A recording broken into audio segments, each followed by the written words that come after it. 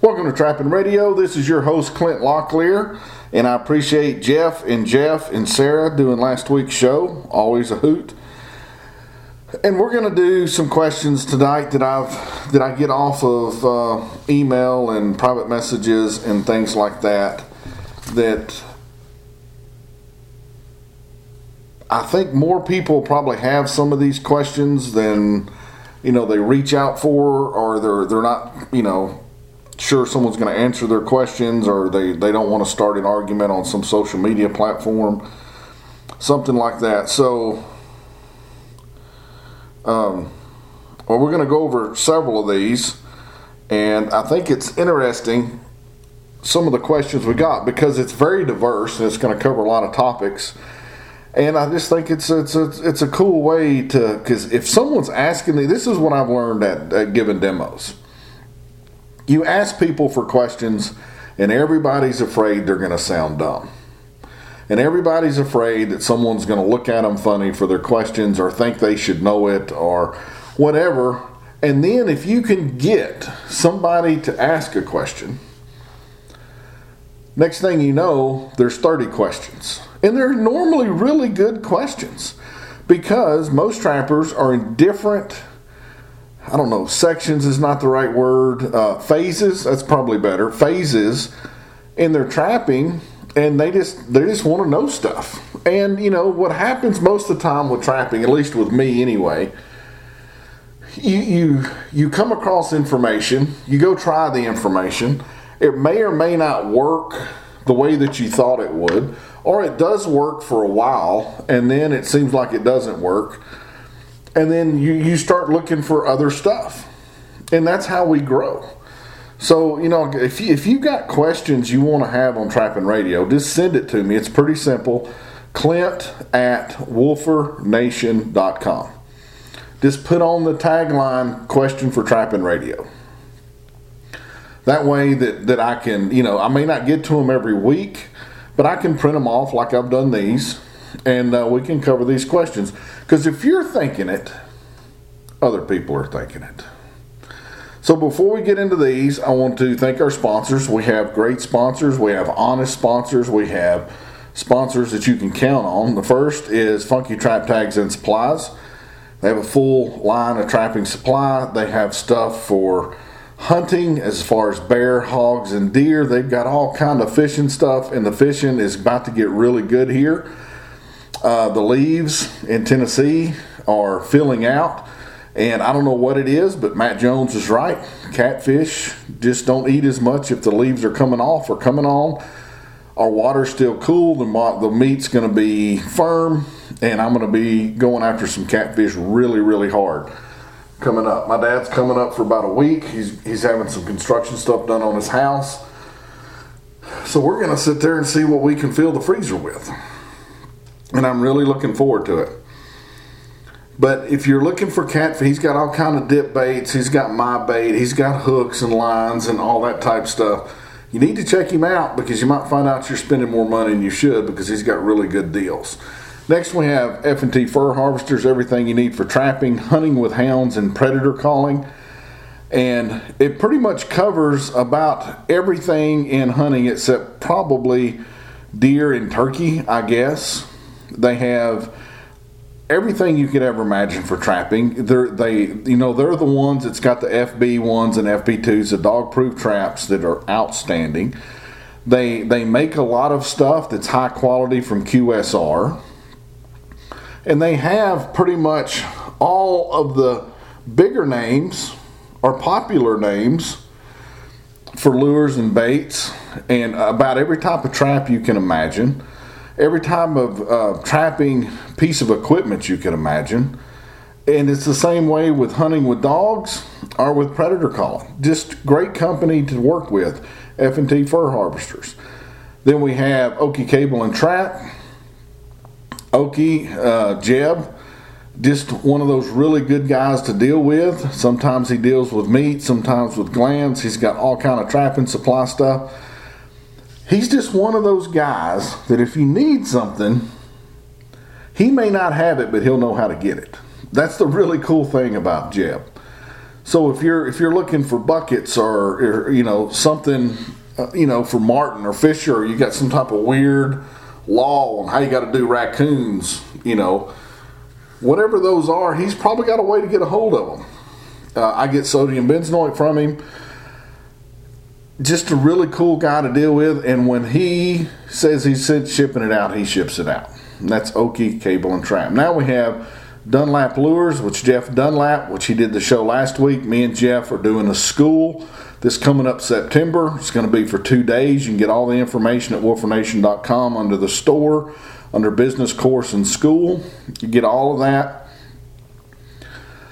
And we put this school on, and we give everything we can to you in 2 days.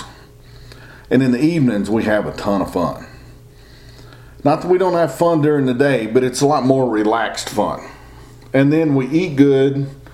It's in a beautiful place that's got woods and fields, ponds, clear cuts, heavy timber that's been cut. It's literally the perfect place to hold a trapping school because it covers every type of terrain that you can get pretty much. It has it on there. Big open ground, closed off ground. And me and Jeff tag team, and besides busting each other's balls all day, we try to get you, between the two of us, to be smarter than either one of us is individually. And that's our goal for the school, is for you to be better than us. But Jeff makes really good lure and bait, and he's got t-shirts and some really cool hoodies. I actually had his Death Dealer t-shirt on today when I went to the gym. Went really good. And just down to earth, honest products. And that's what you're looking for if you're looking for lures. If you've never tried them, you should. That's Dunlap Lures. Now, I want to go over some of these questions, and we'll see how many we can get to. This is from Ethan. One of your videos on YouTube, from one of the Mississippi Trappers Association meetings, I believe you talked about burying a beaver carcass and setting 3 traps on it on drags for coyotes. Could you explain that some more for me? I can't remember what video it was to listen to, and I don't know either. How deep, also if it's buried with dirt on top, so I won't have to worry about the buzzards. I don't have drags, even though I think I would love them. But I do have all the supplies to make some drowning cables. Excellent. Thinking I may make about 20 feet long, anchor them on both ends, set for traps around the carcass. If I catch, they'll run to the other end to be pinned down out of the way of the carcass. Okay. This is a very simplistic way of trapping. It's a way that most people don't do today because we love complicated, sophisticated. We got to bring out tape measures, and we got to know the angles, so we got to have our protractors with us, and we got to have all of this stuff to make the perfect set. Because like everything else in our world today, it's heavily information based, and we just love complicated stuff. And trapping with a carcass is not complicated. This is about as close to caveman style trapping that's functional and works that you can do. It's very simple. It works off of a way that predators naturally, they kill something, they bury something. Cats kill it, they cover it up. Dogs kill stuff, they bury parts around. It's very natural for them to find stuff like this. They're very competitive for the simple fact that they know if something else buried it, it's coming back for it, and they're greedy just like we are, so they want to get their little paws on it. So how do we use this in a simple way? And if you do a lot of beaver trapping, you can use roadkill house cats. You can use roadkill deer. Cut them up in quarters. You can use whatever you have. If it's meat, groundhogs, muskrat carcasses, I'd use 2 or 3.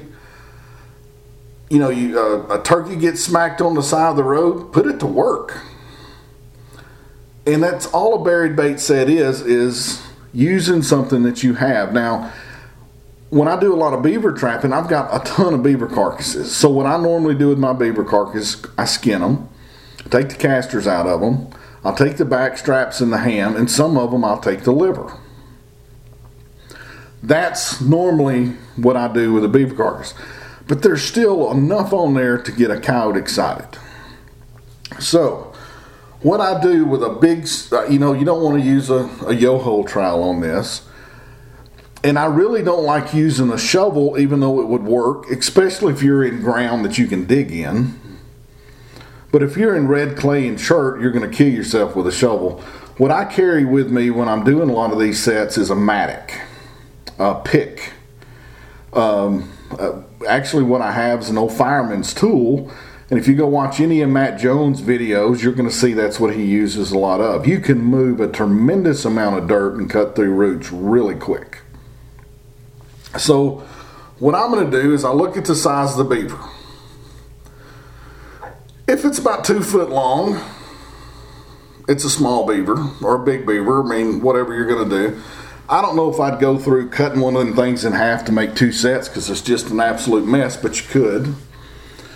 So we're going to use a fictional set here, and let's say we're going up a 4-wheeler trail that connects 2 fields. And then we see a game trail coming into that 4-wheeler trail, say to our left. And the wind is blowing from the game trail to the 4-wheeler trail. So as this thing decomposes and the molecules that's making the smell comes up through the dirt, the wind's going to catch it. It's going to blow it over the 4-wheeler trail, which is actually the location that we want to have this set because it's going between 2 fields. It can be in thick brambles. It can be in pines, oaks, birch. It doesn't matter what it is. You can just do it off to the side of the trail, but what I found personally is I like, off of the 4-wheeler trail, but what I found is I like to actually pull that thing 6, 8, 10 feet off of the main travelway. And I want to have either a structure with the vegetation that makes a gap naturally, or a game trail. So I'm going to go 6, 8, 10 feet up that. I'm going to take my fireman's tool on the mattock part, the pick part, and I'm going to dig a hole that's going to be about the depth of the beaver. So depending on how big your beaver is, you're going to need to bury the thing. So I will, use the mattock and I'll rake it over to one side. I don't want it going everywhere because I'm going to use that dirt. 1, it's eye appeal. 2, it's not compacted. And I don't want to have to chase it down once I've dug the hole. So then I take the beaver, belly side down, and I just set it down in the hole. Then I take trapping wire, which I will double up, and I will go around its neck and the base of its tail. I will hook disposable stakes like wolf fangs from F&T, and I will drive those on a 45-degree angle away from the center of the hole. And this is kind of important so you don't get in trouble later. So on the neck one, I'm gonna drive it at a 45-degree angle out in front of its head. And then I'm going to go to its tail. And I'm going to drive that on a 45-degree angle, which will probably be under the tip of the tail. And I want to get that as tight as possible. Not so tight that I start breaking the neck, but I want it as tight as possible. Then I take the loose soil that I've dug out of the hole and just kept it on one side, and I just push that over the beaver. And because of the mass of the beaver and the disturbed soil, you're going to have a mound in front of you that's probably going to be a foot tall. And it's loose. So all those good smells can still come up through it. Trust me, a cow can smell that at a dead trot. Even if there's no wind 10 foot away, he will have no trouble finding it. It normally takes, on average for me, about 3 to 4 days for this set to kick in. The bacteria in the soil will start working on that carcass. And all the bacteria is going to be farting, just like you do, just like a cow does. And the odor is going to start getting louder on your beaver or house cat or bobcat carcass or whatever it is that you're using. And that's going to come up through that dirt, and it's just going to permeate all the way around that. So I'm off of the main trail. I'm up a game trail, or like between some big brush or rocks, or just whatever it is in your type of terrain, cactus if you're in Texas. And then I'm 6, 8, 10 feet away from that, where it's easiest to dig. I've got the beaver staked, where the back of it is level with the ground. Now all that loose soil is going to be piled over the top.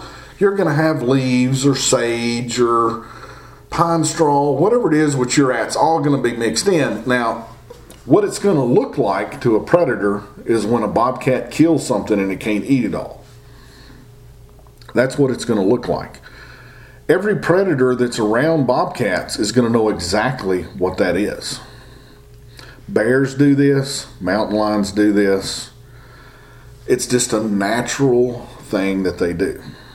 So, you're going to have plenty of eye appeal. Probably more eye appeal than you would if you dug a dirt hole, because the animal's got to be at a certain distance from that to see the hole anyway.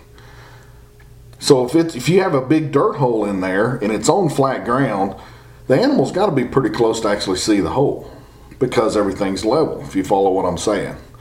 But when you have this big mound of dirt with everything mixed in with this natural aroma of a carcass, you've got something that's going to get a predator's attention. I've caught coyotes, bobcats, red and gray fox, some raccoons. I would say it would work for fisher. I would almost guarantee it'd work for marten, except it's a lot of work for marten. Anything that's going to eat something like that. And from the sky, because the question was buzzards. Now, here's where this is going to depend on where you live. If you do this in Texas, you've got about 3 days before the buzzards are going to be all over it. Those buzzards are not the same as the buzzards we have in Tennessee. I don't know if they're the same in Pennsylvania or Maine or Minnesota. But I can tell you that whatever, because it's a different type buzzard down there, and the Mexican eagles, I think, as a friend in the USDA told me once, they can smell a mouse fart at 100 yards. They have tremendous noses. Our buzzards here, which I don't know exactly what kind they are, they almost need to see something before they go to it. Now, we have a lot of eagles around here. They also need to see something. So if you're worried about birds of prey, you don't want to mix in feathers, cotton balls, insulation, anything to give it more eye appeal to a bobcat or a coyote, because you're going to also draw in birds of prey. Then you add the odor on top of that, they're going to be all over it. So how you handle this is going to have a lot to do with if you're having bird problems or not. Just a mound of dirt, except for where I've been in Texas, is not an issue. It's a weird thing about the buzzards, and I'm just thinking out loud, in Texas. I played around with a lot of natural baits in Texas. So one of the things I played around a lot with is liver and kidneys. Any type of thing like that, I would have buzzard problems or Mexican eagle problems. I just go in, throw something over them, turn them loose. It's a felony to kill either one of those. Don't do it.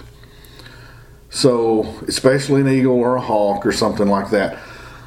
But me just burying something or shoving something out there, like into an old badger hole that you can't see anything, they can still find it through the smell. But when I would go to more traditional, something like federales and boss dog, I didn't have any problems with them. So it's almost like it's just the amount and the pureness of the rotting carcass. You have the guts and it's very different than a commercial bait. So there seems to be something there. So I would leave the feathers and stuff off, even though if you're in cat country and you don't have to worry about bird problems, if you throw some feathers in there, you're definitely going to catch more cats, because it's even going to be more exciting to them. And the same for coyotes, as long as you don't go crazy. So that's one thing that we can do. Now, one thing I forgot that I did learn from Matt Jones is when I'm doing one of these sets and I take the beaver off the back of my Jeep or my buggy, I want to drop it in the trail. The four-wheeler trail, the two-track, the gravel road, the dirt road, elephant path, whatever you're on. I want to drop that on the far side away from where I'm going to put my set. And I want to physically drag that beaver carcass across that road, up the trail, to where I'm going to put the set in. Because an animal coming across that road is going to smell that for several days. So keep that in mind. That's just a tip to help stuff kick off a little bit faster. So we're up the trail. We have our mound, our beavers staked in it. So where do we put the traps? See, this is where the caveman and the beauty of this comes in. The only thing you really have to think about is if you don't have the stakes tight, a coyote is pretty powerful. Now, what a coyote's going to do when he comes up to this set the first time is he's going to come in on it, he's going to circle it, unless it's impossible for him to do, like with rocks, per se, or like prickly pear cactus that's just made walls, like sometimes I've seen in the West. But for the most part, if you're in pines or hardwoods or fields, because this will work in an open field too, they're going to circle that. And then if you watch coyotes work something like that they can't quite see, they're not quite sure, they're going to come up and they're going to make a couple of digs, and then they're going to bolt. And they're going to go out probably 30, 40 yards, and they're going to see if anything negative happens. Nothing hurt them when they were in there. Nothing's hurting them now. They run back in. They dig a little bit more. They lose their nerve. I mean, their instincts of survival are off the charts. And they will repeat this process over and over again. Now, you will notice if you look at tracks or you come up on one that's like half dug up, you're going to notice for the most part it's in one place. Wherever that coyote goes in and you have no way of knowing, and if he's that close to it, I'm not sure the wind plays the role that we think it does at that point when he's standing on top of it. But he's going to go into one area. So you have 360 that he can go. But wherever he goes in and nothing bad happens, that's pretty much where he's going to stay. So that gives us two options on traps. There's two ways to look at this. You can bury the beaver and put in your traps where you think the animal's going to come in, and you'll be surprised it's not always on the trails because they're going to get off the trail. So that doesn't necessarily mean that's how they're coming in just because that's where the trail is, unless you have other structure there that's going to keep them narrowed down because physically they can't go anywhere else.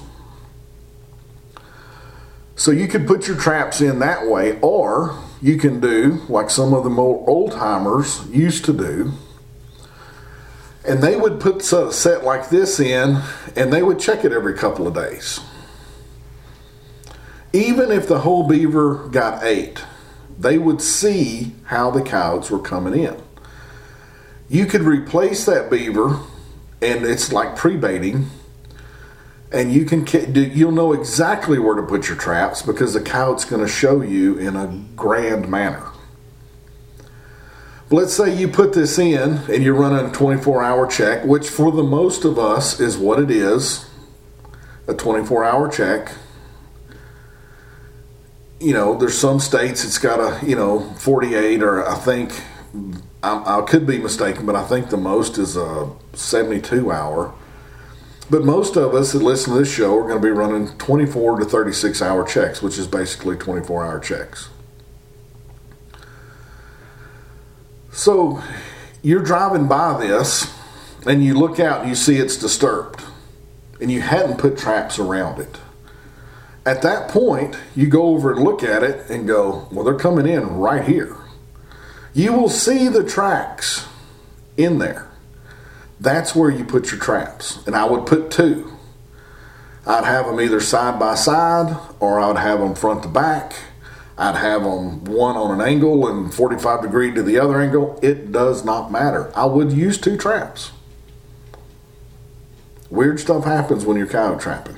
And I know there's people that say they know where the coyote's going to step, and, well, Biden is a competent president.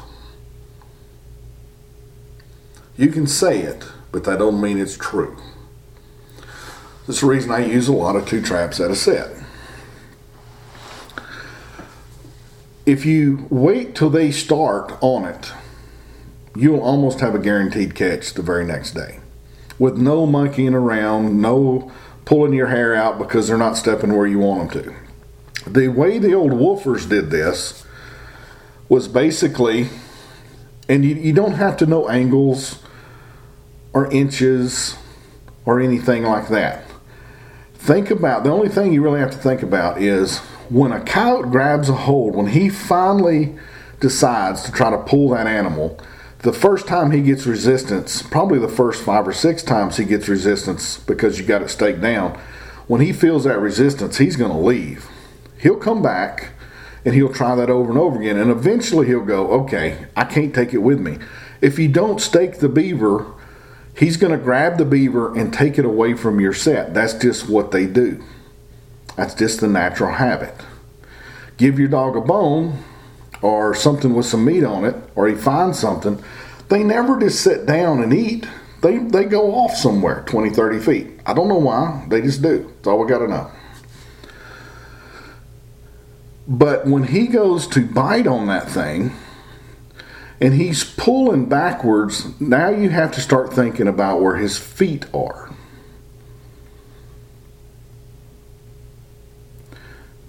So you have to visually in your mind, you can watch a dog, play tug of war with a dog, and you can see kind of what he does with his placement. For what I normally do is I set the traps back somewhere between 8 and 11 inches. It's just wherever it looks the best to me of where I want to put it. So it's not an exact science. But the great thing is when you have it staked, he's going to come back and back and back and back. And eventually he'll have to eat that beaver there, which is going to cause a lot of foot movement. So you're really not in the wrong place. Am I saying that you'll always catch a beaver? No. I mean, always catch a coyote? No. But you're probably going to have a dang good shot at it. The reason I use drags, and the gentleman that asked this question does not, is because you can catch doubles and triples on a set like this. Now, there's many ways to do this, and I'm going to go over a few of them. It depends on what you feel comfortable with, how many traps you want to set. But I will promise you one thing. I know it's really cool when you roll up on 2 trap sets and you got a coyote in each one, and you can take the picture and post it on Facebook and show everybody what you did that day. That's really cool.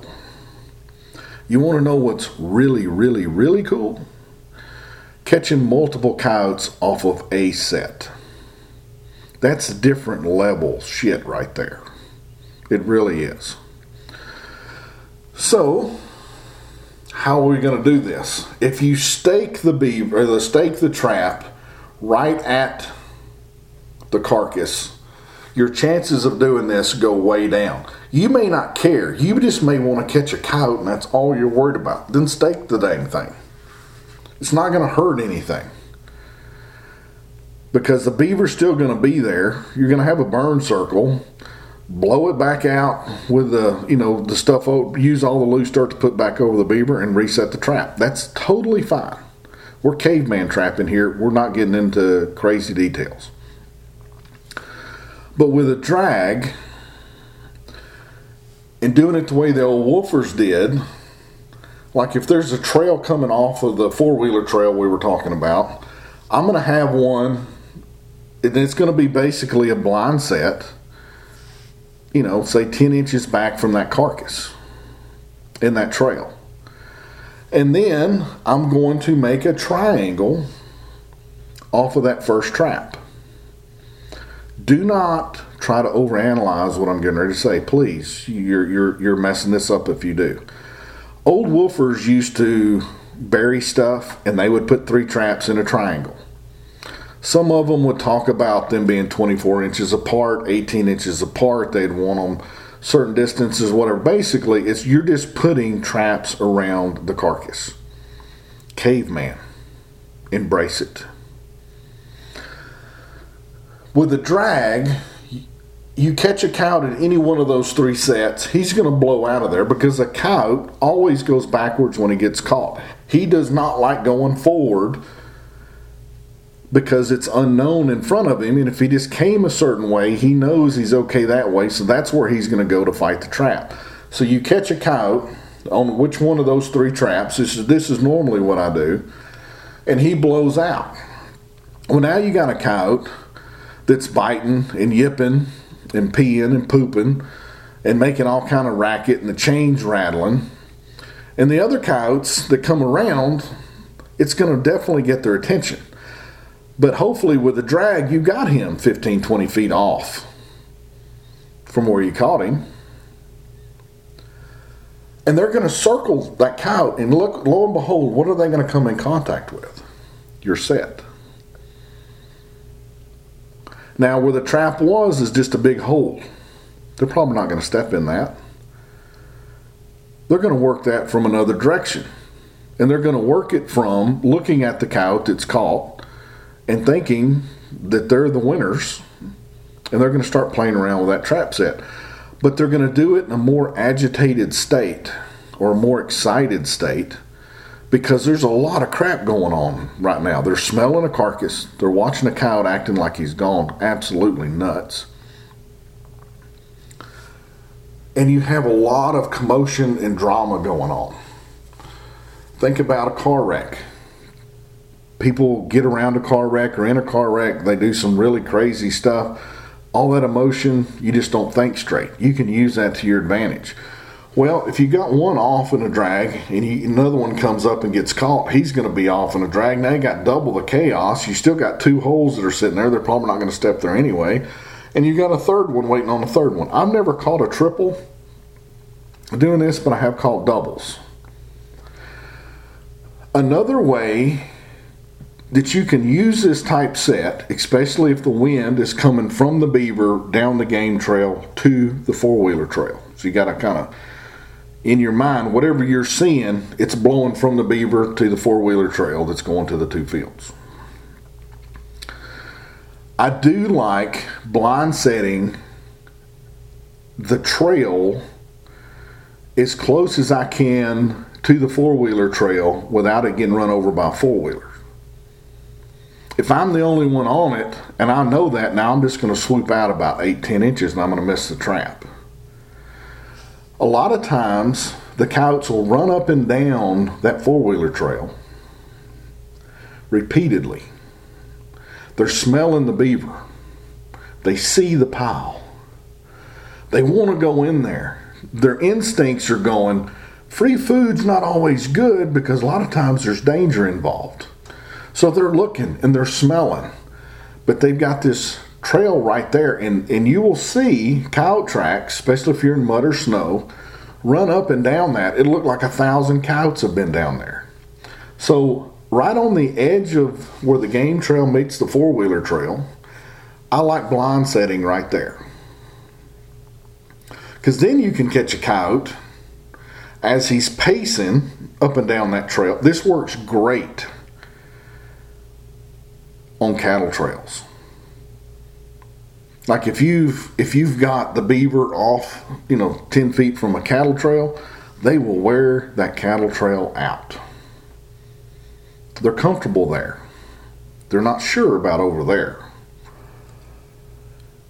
So a lot of times you can pick up a coyote, which I've done this several times, off of that blind set from the main trail they're traveling as they pace back and forth trying to make their mind up. And then I'll have 2 or 3 traps around the beaver.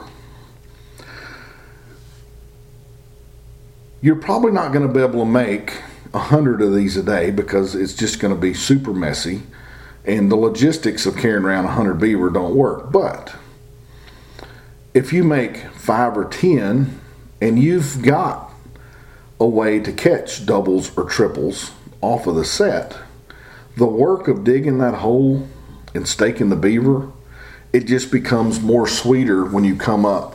Because I've definitely caught coyotes and bobcats, fox and cats, and fox and coyotes off of one of these. So that is when I was talking about a buried bait set, because that's what I do. That's how I'm making that set. Now, your slide wires, that will definitely work. But a little advice on your slide wires. You need to make sure that if you're going to use them, that whatever your terrain is, that the chain cannot reach trees or brush or anything the length of it. Because what will happen is a coyote's going to be fighting that thing back and forth, and he's going to get it just invariably, it's Murphy's Law, he's going to get the chain wrapped around, like a little small tree or something, and he's not going to make it that far away. So think about that. The other thing is you want to make sure they're super tight, because a coyote is a lot more powerful than a raccoon. And if you give him a lot of slack, sometimes they can kink that cable in weird places where it can't slide anymore. They will actually make almost like a half knot in there, which I've done because I've done a lot of slide wires when I was trapping some strip pits, and I just needed to get the coyotes over an edge into high grass. After every catch, you need to either dig up the stake or do what I do and cut the stake because they're cheap. Restring it out as tight as you can with another stake on the end. Don't get lazy with that, or it's not going to work the second time probably. But that's how I do a buried bait set. It's cavemanish. It's not like it's a big skill thing, but it's a very natural thing. And I guarantee you, your competition is probably not doing this. So if you're somewhere, like I'm not picking on anybody from North Carolina or South Carolina, but there seems to be a genetic trait, and probably in Virginia, from what I've seen from Virginia, but I know North Carolina and South Carolina, the way that people make dirt holes is a small dirt hole. It's about 1 inch round. It's about 6 inches deep, and they've got this little pattern around their trap, more like a fox trap when they're coyote trapping. And a coyote on this farm sees it on the next farm and sees it on the next farm. They learn that after a while. But just like me, I can be going 40 miles an hour on a buggy, and I can see one of those dirt holes out the corner of my eye. They're all perfectly the same. So if you're in somewhere where a lot of people are trapping in the same style, like North Carolina or South Carolina is, stuff like this almost comes across as magic because it's so different from what the coyotes are used to, and it's more natural. So that's the buried bait set, at least the way that I would do it anyway. Hello, sir. Hoping your family are doing well. I have a quick question.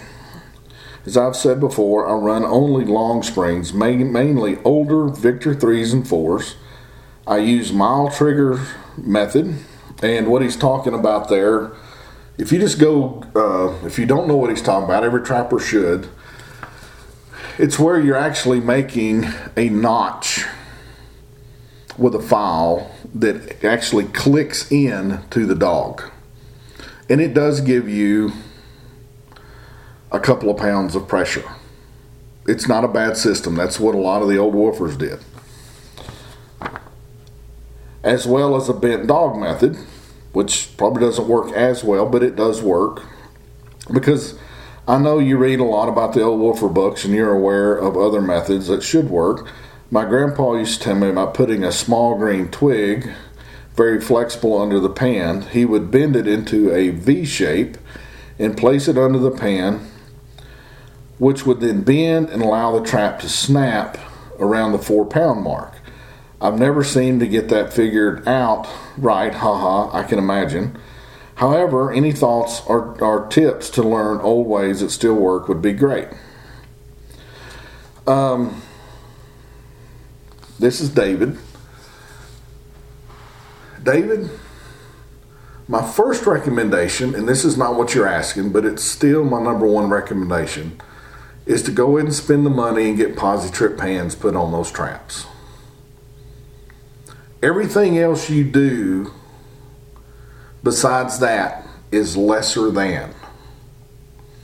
Now, I still use some pinch pans, and you may be using this for the same reason. I don't know. I use it, like if I'm running 100 traps, I may have 5 or 6 pinch pans. I use them because historically it gives me a trapper's woody to use them.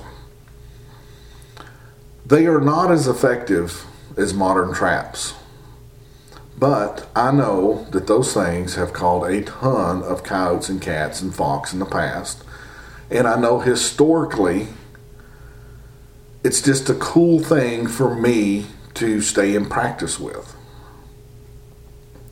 I do use the mild trigger system.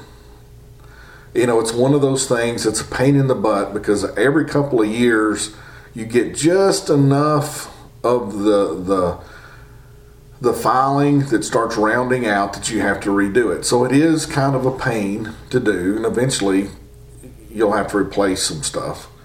But that's just part of it.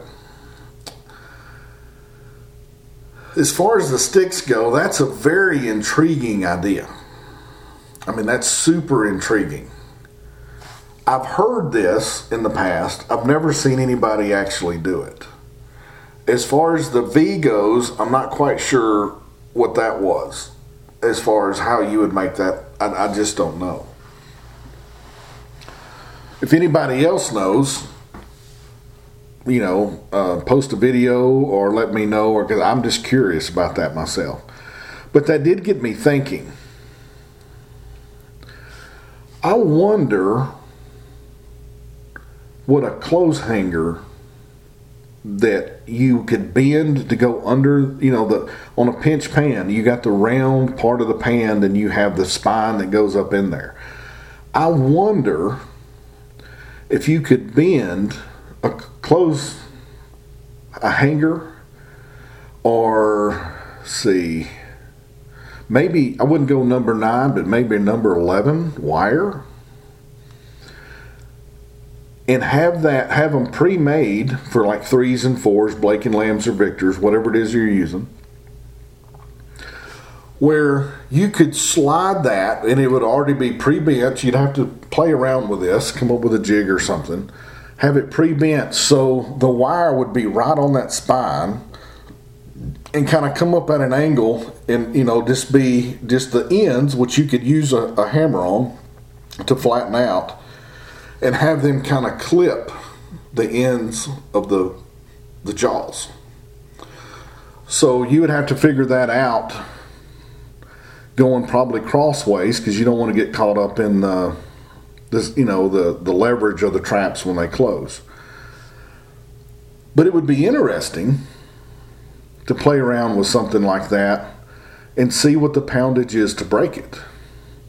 Because you probably could find some wire, whether it's welding wire or it'd have to be annealed, I'm sure. Something like that could probably give you 3-4 pounds.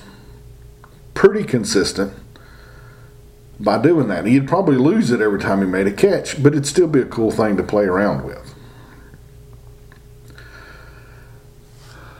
I would say when I use pinch pans, the Miles trigger system is all that I use, and I miss animals because of it. I do it because it's a tradition thing with me. But if I was going to get serious with pinch pans, this is probably more the way that I would go about looking for it. I would go to Hobby Lobby,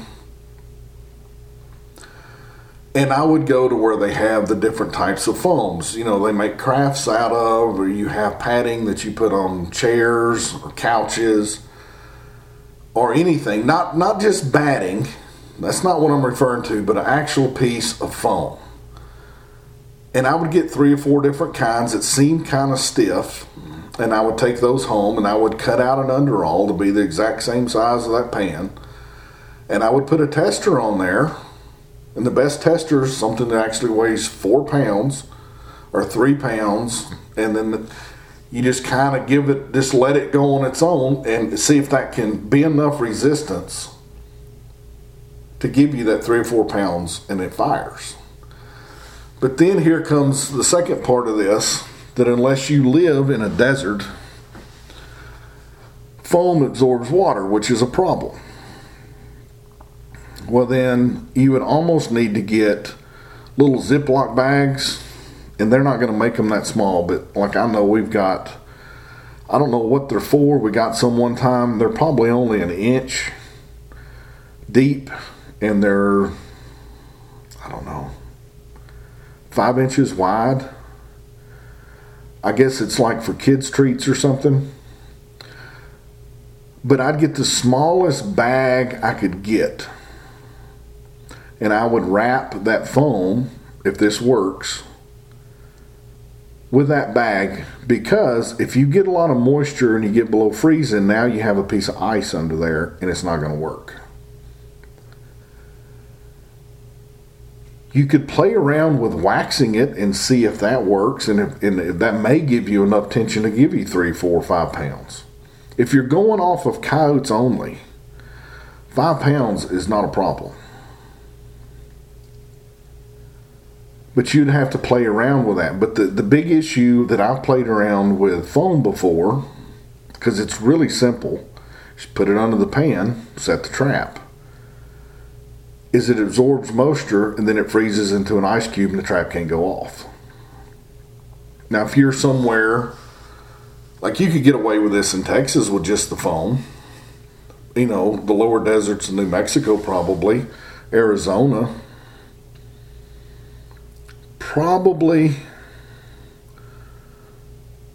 some of the western states like Wyoming, Montana, you're still going to have problems eventually. But, it's not like we get rain here, it seems like every 36 hours. If you're not dealing with that may not be that big of an issue. But I would look at a foam, and you would have to, once you found it, you need to buy enough of it so if they don't have it for a while that you've got some. It's not just foam. It would be foam that could give you enough resistance to give you that, and then it's kind of squeezing down. Now, here's one that I've never done, but I've seen people do, with the MB 550s wanting to get more poundage on the trigger. And this is one you're going to have to experiment with. But I know it works on the 550s, and they're kind of flopper pans anyway. They would buy the little rubber legs that like go under a microwave, and then they would actually glue that up under the pan itself. And there's just enough, and they would have to trim them down. I mean, this is not something that I would do drinking a bunch of beer. You'd need to be very conscious of what you're doing. But they trim that down and they keep testing it, and then they glue that thing somehow to the actual frame of the pan up under that dog, and it gives way more tension on the 550 than it would be stock just going off of spring power. I don't know why that wouldn't work on a pinch pan in a long spring. But it's something that you would definitely, I would say, look into. Here's one that I've got several times in the last month. And I normally stay away from this, and I'm probably going to sound like a politician, but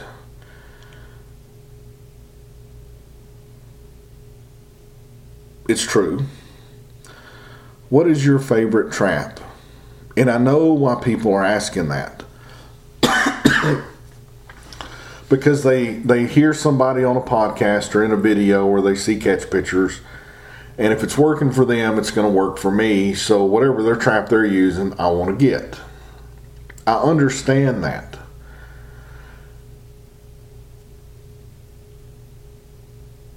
But, like, what is my favorite trap?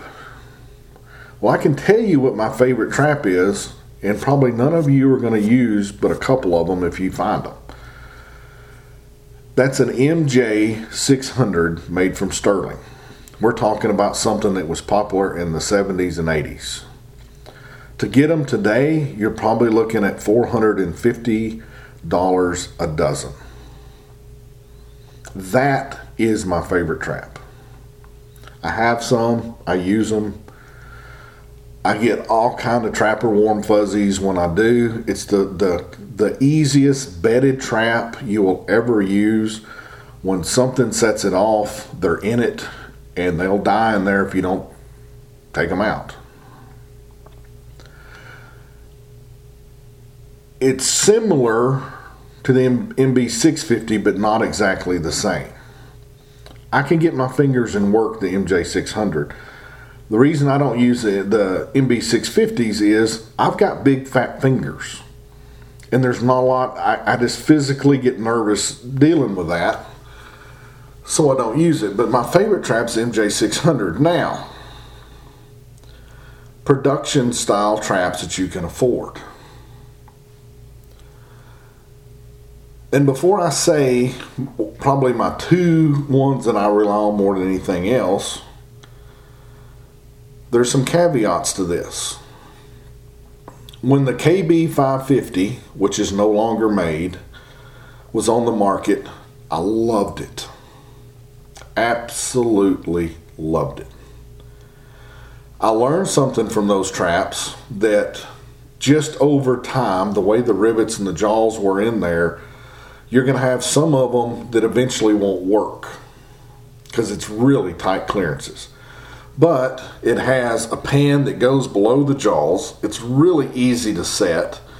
And when the animal pulls, it's got this contraption on the bottom that actually adds more pressure to the jaws, but only when the animal's pulling on it. And it bedded pretty well, even with that thing on the bottom. But you can't get those anymore. If you do, they're almost collectors now, and I'm not sure you would use that for production. I've used about every type of trap that you can think of. This is going to come as a surprise to some of you. The old Victor 175s that had the high jaws, that was a good trap when it was laminated. That was a really good trap. the leverage and the fulcrums and all that on the pan, beautiful. And they held stuff. The newer ones didn't have that same reaction. But if you can find some of the old, and these are something you can't buy. These I'm just now rambling, but maybe you can figure out the way I think or not, I don't know. Those did very well.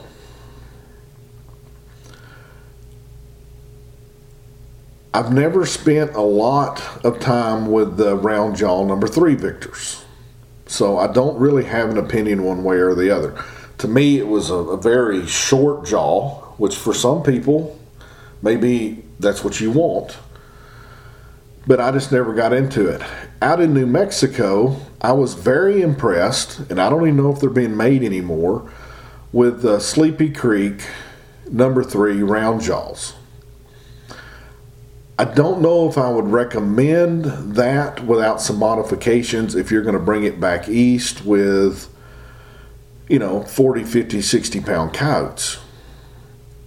It seemed, and I've never used them in the east, but I can tell you out west, they did really well.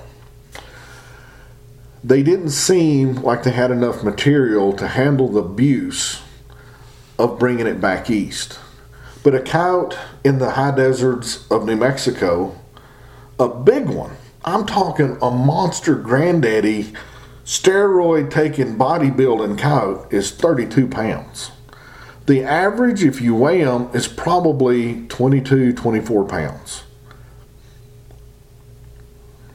And they only have sand to fight, where we were trapping outside of Las Cruces. They did amazing. They bedded well. We didn't have any issues whatsoever. Not sure I'd bring those back east. I started off because, being an O'Gorman student, number 3 Bridger, and this was back before you had an option for a dogless, a number 3 Bridger Canadian modified. Awesome trap except for one thing. If you pay attention to this, you're not going to have a problem with it, but you need to be aware of it. The number 3 Bridgers, unless they've changed them, and they may have, a caveman and them are really smart, so they definitely changed it on the dogless. There's not a lot of room between a set pan on a number 3 Bridger and the base plate. So if you're not very careful about stuff getting under there, it can keep the pan from going down. I used them for years. Hundreds and hundreds and hundreds and hundreds of coyotes were caught with those. I would base plate them. I would bubble tip them. I would double laminate them. Canadian modified. Actually, that trap, if I'm not mistaken, was the absolute no close second winner in the government BMP's Best Management Practice coyote trap. Less damage. They didn't get out. All that type stuff. Great trap, but you need to watch the lower pan. Like I said, Tim's probably fixed this anyway. But that led me down to when they came out with the dogless number 3 Bridgers. To me, it's as close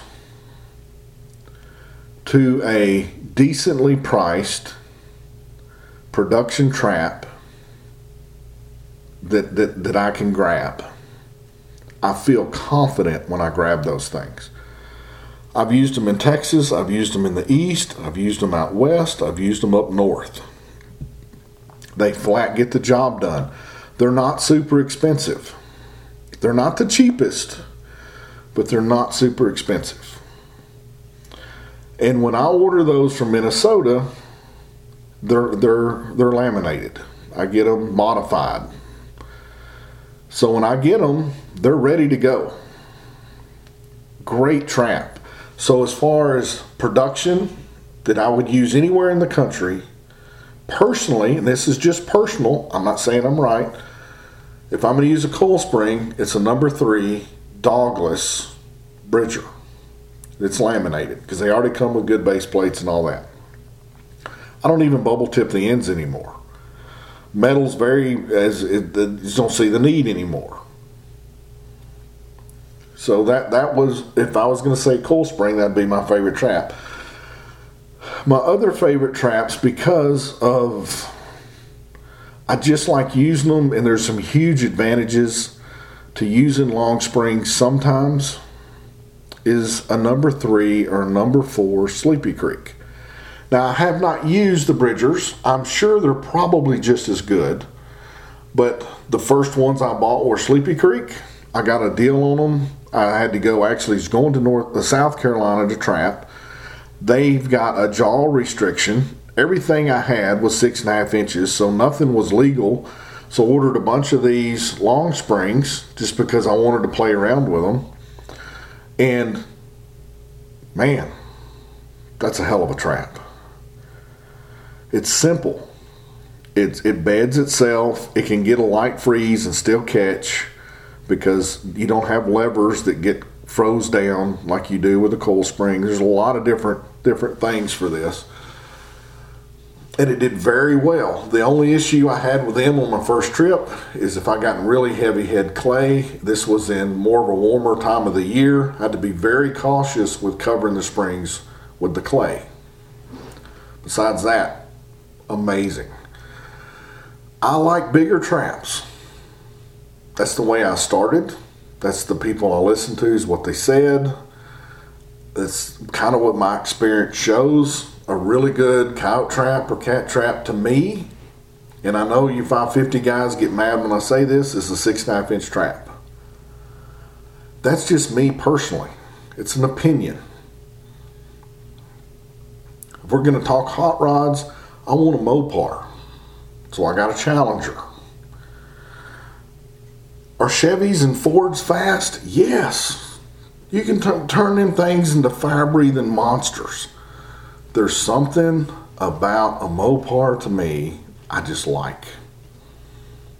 So if I can afford one, that's what I'm getting. And sometimes it's that way with traps. So after I got the 3s, I bought a bunch of 4s, then I bought more 4s, then more 4s. I like the 4s a little bit better just because it gave me a 6-inch trap. The cool thing about the long springs is before we had an Expand-A-Pans that you could just order bigger pans and bolt them on. They were very simple for me to add electrical box plates and turn a standard pan into a big pan. That's where all that got started after the CDRs. And I know a lot of y'all have seen my Cat Collector DVD.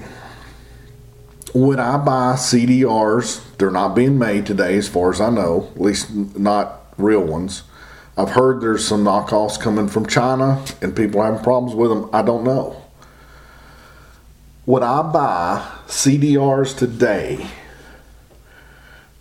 to go to Texas to do what I did in Texas? The answer is no. Now the CDR, just so everybody understands, we're in a place that has no cats, no house cats, and no dogs, no people. We didn't have to worry about that. I was using the CDR because I could get a bigger pan in it.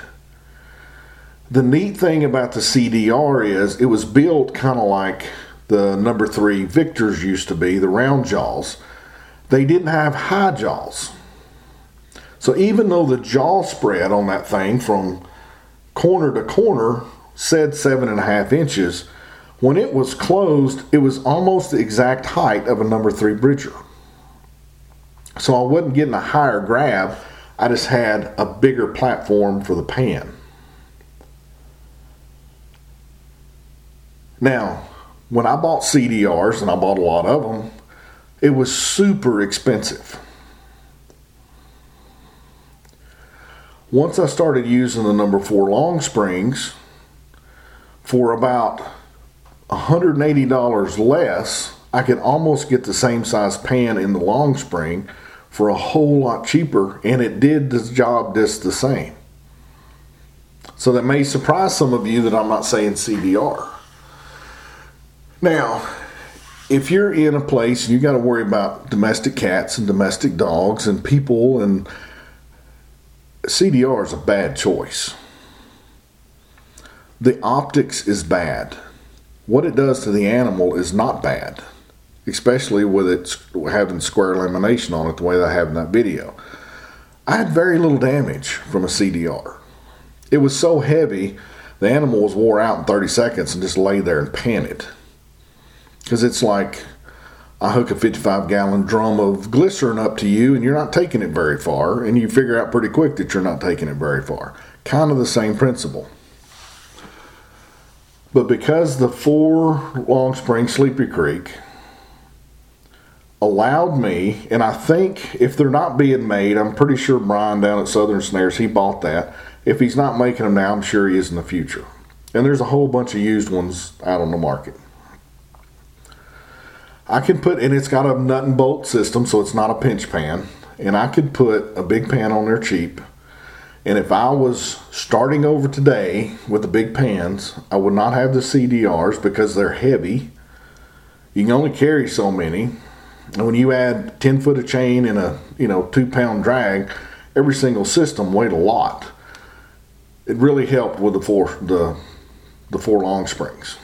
So my 2 favorite today for production, for me personally, that I've used a lot, is the number 3 Bridger Douglas, laminated, and the number 4 Long Spring with a big pan on it. And I even put big pans from Chip, expanded pans, on my number 3 Douglas Bridgers. Now, there's a lot of traps I didn't mention. The no BS traps, I've never used them because I own too many traps as it is. And that's not an exaggeration, it's embarrassing. So to get me to buy traps, you're going to have something that super excites me.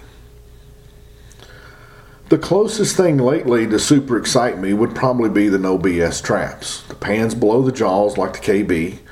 He's built them like a tank.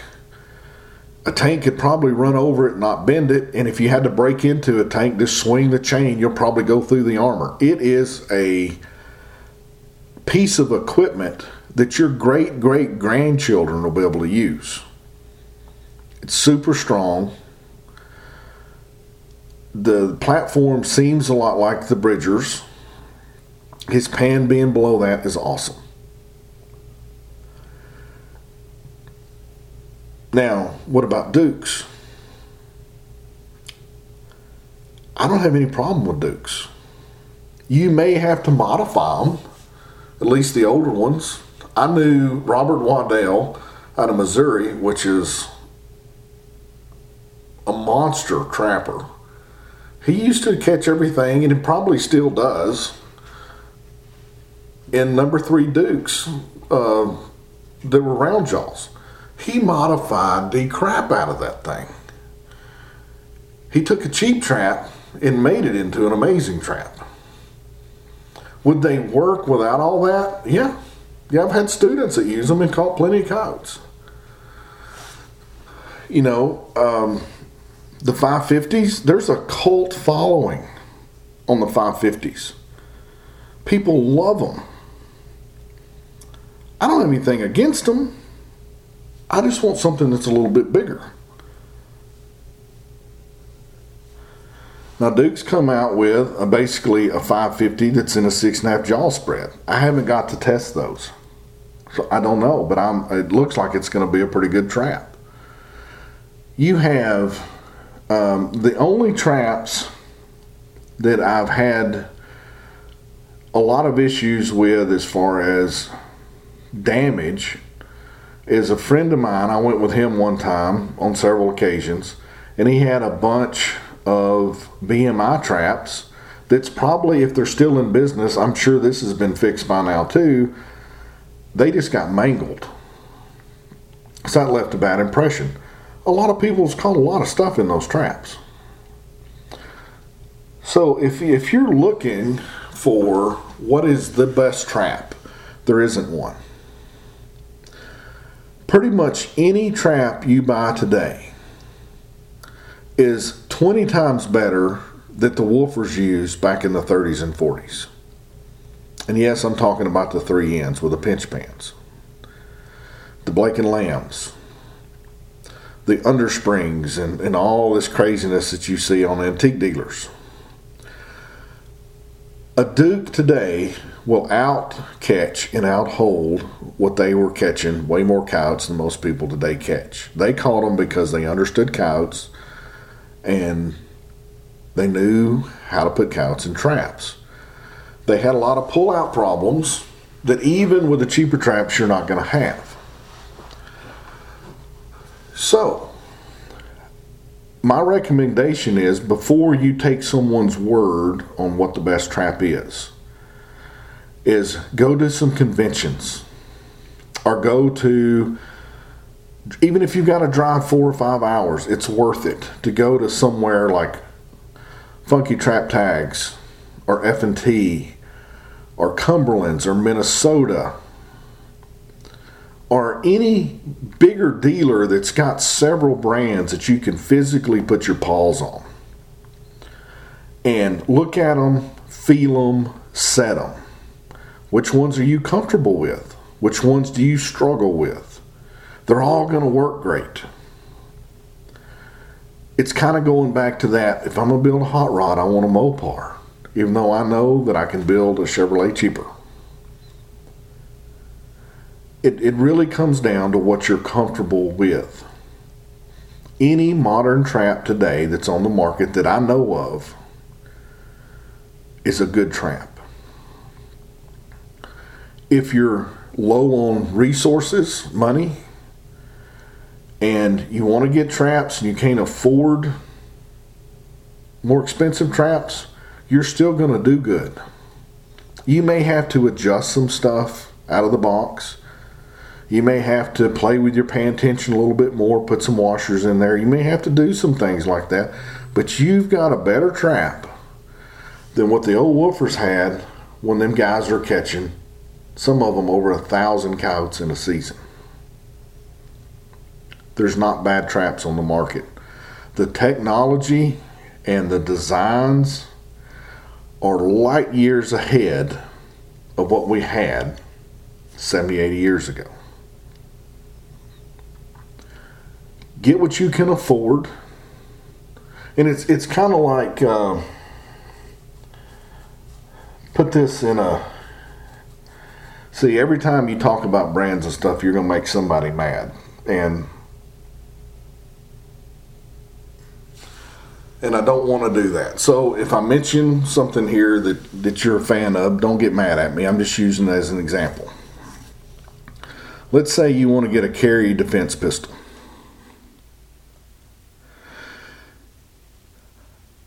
You can get a Kel-Tec 9mm for probably $300.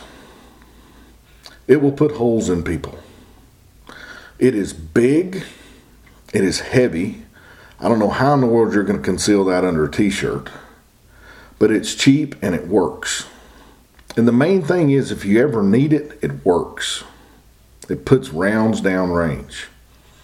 Or you could go up to a mid-range pistol, say a Glock, Rock River, some of the cheaper Springfields, just different brands that are in, say, you're not in the $300 gun range, you're in the $500 to $700 gun range.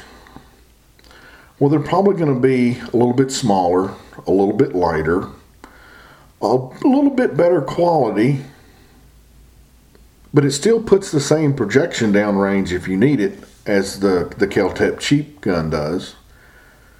So they will both work. And if you've got the money and you want to step out and buy a Colt Commander edition, or a Kimber, or Dan Wesson, or I mean, I just can't name it off names. Well, now you're getting up to, $1,200, $1,400, $1,800, $2,200. for a gun that puts the same projection at the same speed with the same velocity downrange. And Colt Commander people will kind of scoff at the Glock people, and the Glock people will kind of scoff at the Kel-Tec people. But if you ever need any of those, they work good. They function well. There's snobbery in guns, cars, bows, and traps. But rest assured, today, pretty much any trap you buy is going to get the job done. May not be one that your buddies are jealous of. Make them jealous of your catch. It may not have the bells and whistles of a $400 dozen trap. Make them jealous with the catch. Because that $400 trap doesn't catch more than the cheaper trap if it's not on good location with good lure and bait in a natural setting where coyotes are going to work it. That's up to the person. Just like if you break in someone's house, someone with a $300 Kel-Tec can still put a hole in you, just like someone that's got a Raptor Kimber does. You're not going to care at that moment what the brand is or how much it costs. What turns you on with the traps is what's important. What's comfortable, what you can set consistently. And you will find out all traps will have little idiosyncrasies when they come to them. Some of them are harder to set when they get mud on them. Some are easier. Some bed, depending on how you bed a trap. Some bed easier for your style. So there's really not a best. Because the real part of the equation that matters is you. Because I can take a very qualified and good coyote trapper with low dollar traps and outcatch a second year trapper with $700 traps that's been modified and gold plated.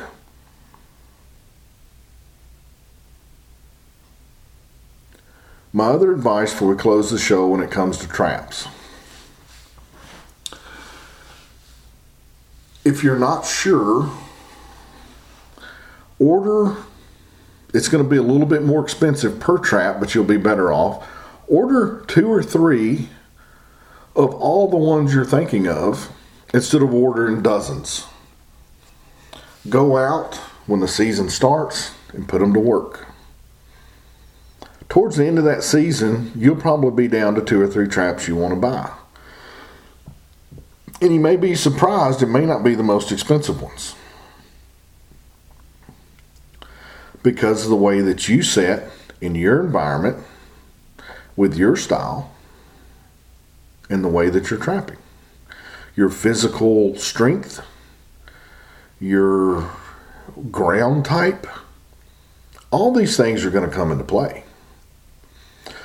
So if I was going blind and I was getting into this, I would order, like if my mind is still the way it is where I want a 6 to 6.5 inch jaw trap, I would start at Duke's and I would probably end up at Jake's. And everything in between, and I'd buy a couple of each. You're going to find out they're all going to work, but then at the end of the year, you're going to realize there's a trap that you wish you had more than the others. That's the one you go buy dozens of. And I hope that helps, and I'll talk to y'all next week.